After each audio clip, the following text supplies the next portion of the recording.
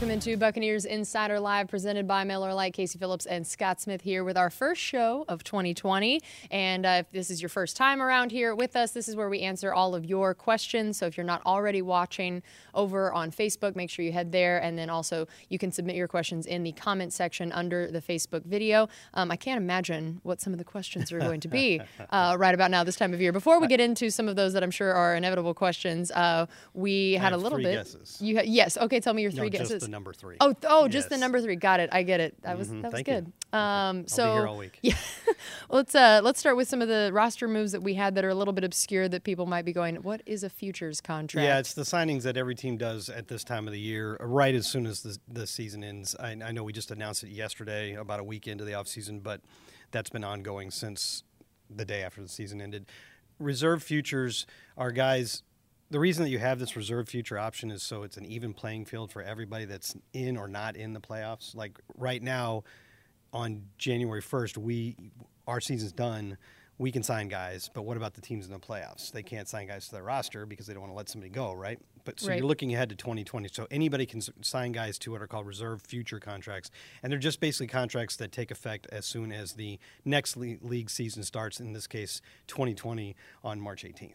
And most of the times, that is made up mostly of the guys that you had on your practice squad at the end of the year. So we re-signed 7 of those guys like Jordan Leggett, Jeremiah Ledbetter, guys like that. And then brought in one guy from outside the team, a safety named DeAndre Hall, who's seen some playing time in Chicago and Philly, I think. So, there are a lot of names that maybe aren't big names that you don't recognize. Some of them won't make it. Some of them won't even make it necessarily to training camp. But we did have 3 guys on our roster last year that were signed at this time last year to reserve future contracts. Our long snapper, Zach Trinner, and then Dare Ogunbowale and Patrick O'Connor. So you can find guys that end up making the team at this time of the year. That's a great point. And then we also wanted to get to the Hall of Fame news that happened this week. a little bit of good, a little bit of bad. Yeah, I would say it was a little bit more bad than good, to be honest with you. We had 3 guys in the semifinalist, that being John Lynch and Rondé Barber and Simeon Rice. And, of course, the very, very good part is John Lynch, once again, for the 7th straight year being named a finalist. If you rewind to when he was first a finalist in 2014, of the 15 players who were finalists, then all of them are now in the Hall of Fame except for John Lynch. It just seems like it's his time, but we say that every year. Right. So there are also 3 safeties in the final 15, which would seem to make it tougher with Leroy Butler and Steve Atwater.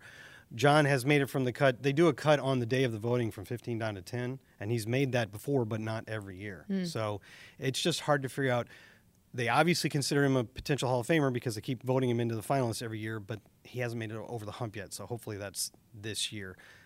Rondé Barber not making it, it's baffling to me. It really is. I mean, we all, of course, believe he belongs to be in the Hall. We're a little biased. Just a little bit, but I'd like to think that not enough that it actually would make us wrong. Right.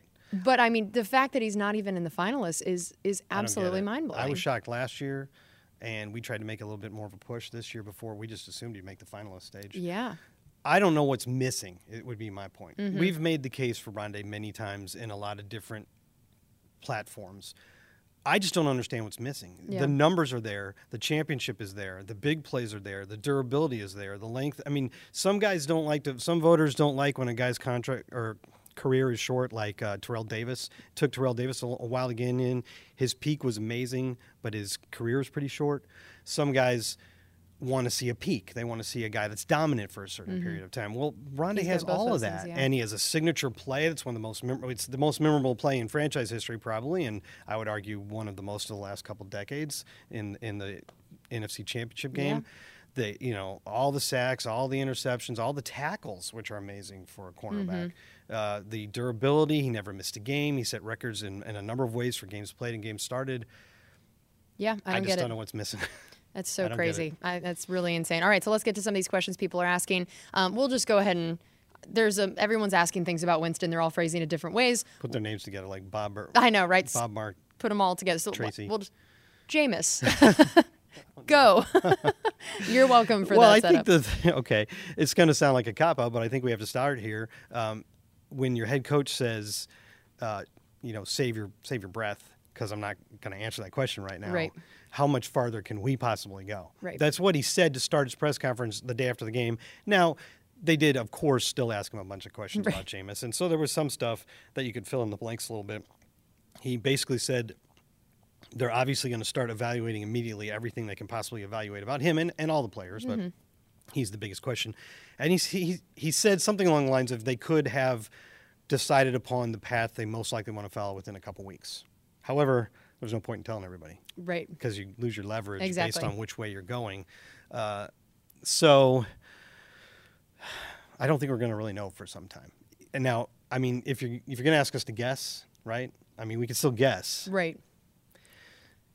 It doesn't feel as strong to me as it did maybe in mid-December, but I still think the most likely outcome is that Jameis Winston is the Bucs quarterback in 2020. Mm-hmm.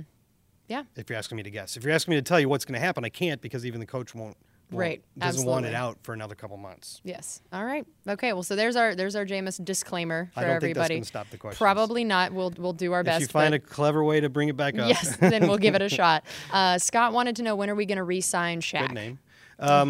Well, I think before March 18th would be the good answer.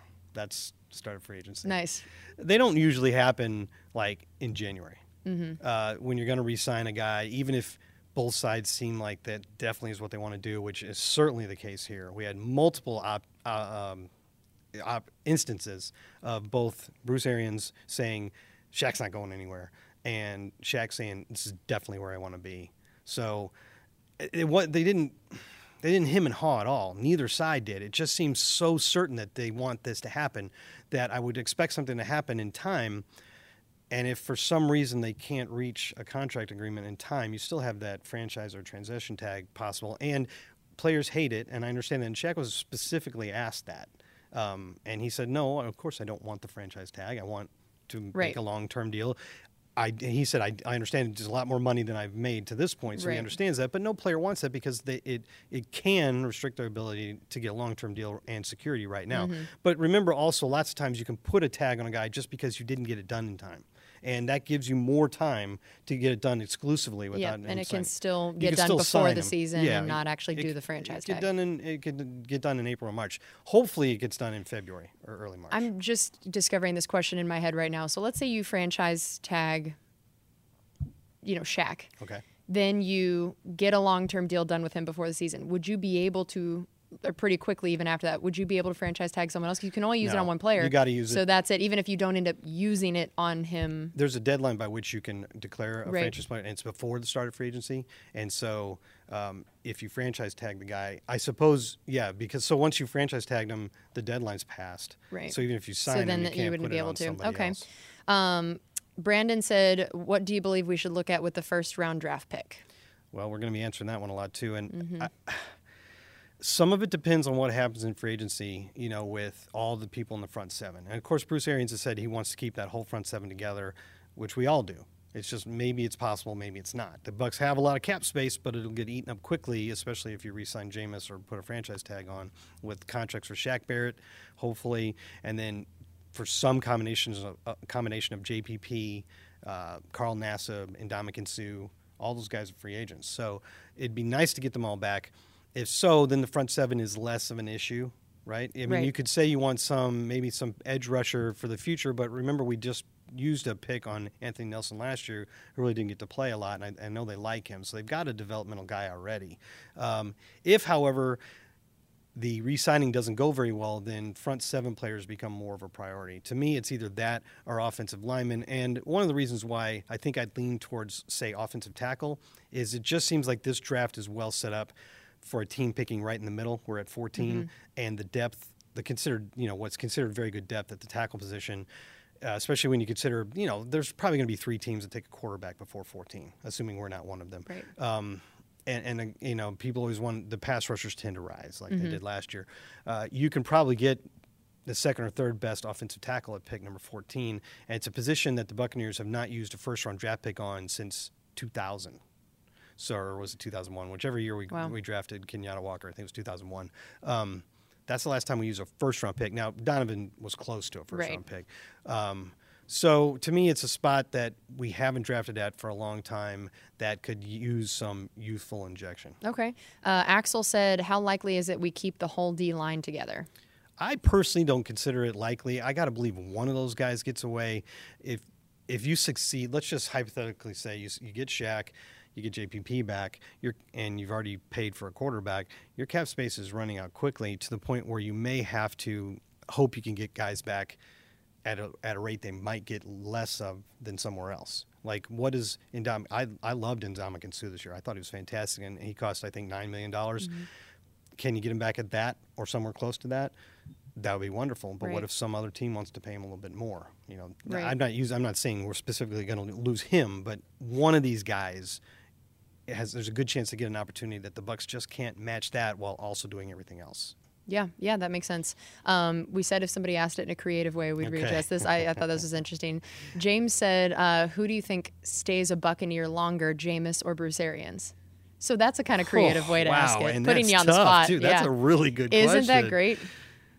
Oh, boy. See, that's an I'm just happy you're answering it enough. No matter what you say there, it sounds terrible, right? Yep. If you say Jameis and you're saying, well, okay, he's not the long-term solution, and you say Bruce, it means, well, he's probably gone pretty soon. And we don't want that to happen. Right. If I have to pick one, I would say Bruce. For one thing, if you're saying which one's going to be around longer, one of them is making a decision about whether he wants the other one back. Yeah. Right? So logically, he'd be the one more likely to stay around longer. That's an interesting point. I got around that with logic. You did. I like that. That was a good little tap dance you just did over there. John asked about the idea of trading up in draft position. So how likely do we see that? I'm not a fan of it personally. I don't think it's the best way to use draft assets. And if you look at Jason Light's history, he's been a guy who will trade up like in the second and third and fourth rounds to make sure he gets a guy that we've targeted. You know, Ali Marpet's a good example. Mm-hmm. And for the most part, that's worked out well. He has not been a guy to trade up in the first round. In fact, he's been more likely to make small trades down, like when we went from 9 to 11 before drafting Vernon Hargreaves, thereby picking up some other draft assets along the way. So if you're trading up from 14, the only thing I can imagine at this moment that you'd be trading up from is if you've decided to move on and you want to get in range for the quarterback that you want. And if you're doing that, it becomes more likely because teams will pay a draft pick premium. You see it every single year to make sure they get the quarterback they want. That's the only way I see us moving up. Otherwise, it just doesn't seem like it's in Jason Light's normal business operation. Right. Yeah. James brought up improvements it seems like Jameis made on his deep ball. For sure. Yeah, so wanted to hear your thoughts on that, of how much and in what ways you did see improvement from him. So somebody is giving us a way to say something nice about Jameis. Sure, we'll go with that. We'll go with that. Absolutely. His deep ball was incredibly improved this year, wouldn't you say? Yeah. I mean, I look at the play to Mike Evans where he got hurt, where he pulled the hamstring, Mm-hmm. Mike's last play of the year. You know, he's got him out there split wide. It's a simple play. I'm pretty sure there was a single high safety, which is why he looked at him immediately. The guy wasn't playing press coverage, so Mike just kind of beat him to the outside. And actually, the corner, whose name I can't think of right now, did a nice job of pivoting and staying with him. And you see, like, well, it doesn't seem like I got separation, but Mike has such sort of deceptive speed with his long stride that Jameis could tell even before there really was much separation that he was going to have separation. And that pass was beautiful and completely on the money, catching it in stride, not having to adjust backward and thereby get tackled. I thought he threw a lot of passes like that this year. We were really good at throwing those, just release off the line and up the sideline passes with guys like Brashad Perryman at the end of the year. And, of course, Mike is very good at that. And Chris making catches right on the sideline. You're talking about a very small small window to get that ball into, and I thought he did that a lot this year. And the only reason I can say for that is just they had him practice it a lot more. That's what Bruce said at the beginning of the year. How are you going to get Jameis's deep ball better? He says, we're going to practice it a lot more. Right. It's like maybe some coaches sometimes don't want to throw too many deep balls. They want to overwork their quarterback. But he's like, that's the only way we're going to get better. Mm-hmm. And there's a lot of practices in the spring and in training camp where the deep ball looked good. But you never can know for sure because it's practice. Right. But obviously it did translate, and that was a much improved part of his game. Yeah. Ed asked, are we going to trade OJ in the offseason? Well, I wouldn't guess so, but it doesn't seem as obvious of a no as it did before the season started. I think before the season started, people would look at Bruce Arians' track record with his previous offenses on other teams, and you don't see a lot of tight end contributions. But then you'd look at the personnel and go, well, he's never had tight ends like this before. We thought, let's see what happens now. And then it just didn't really happen. And, was that a lack of trying to get them involved? Was some of it OJ not playing up to the potential we clearly saw in his first 2 seasons? So it's not as big of a – it's not as ridiculous sounding of a question as it was before the season started, but I would still bet no. Okay. And Drew asked, are we going to address the run game this offseason? And if so, what would be the best ways, draft, free agency, or trade? Not trade. No, I don't think you want to trade for running back. I say that, but I will admit that if you look at it, Houston traded for Carlos Hyde because Kansas City had a surplus of running backs, and I think Kansas City called Houston, the way I read the story. They traded for Carlos Hyde like right before the season, and he ends up going for 1,000 yards. So maybe if you find a situation where a team is trying to get rid of a guy because they have a surplus for a reasonable amount, for a reasonable price, you do that. But it still is less likely than the other two. Free agency, you tend to overpay a back, so draft would be my best choice. I also think if we do sign another or draft a high offensive lineman, that would help the run game potentially. But we've seen that you can get good running backs like Devin Singletary in the 3rd round, Alvin Kamara, obviously. It's one thing, though, to say, look, there's Alvin Kamara, there's Devin Singletary. You can get a great running back in the 3rd round. You can, but it doesn't mean that everybody gets it right. Right. So you can't count on it. But I'd probably go draft, but not the 1st round. Okay. Well, that's going to do it for us on this edition of Buccaneers Insider Live presented by Miller Lite. Tons of great questions today, and I know there were plenty we still didn't get a chance to get to, but we ran out of time, so make sure you come back next week. We've got all off-season to be talking about all of these different topics, so thanks for being with us, and we'll see you next time.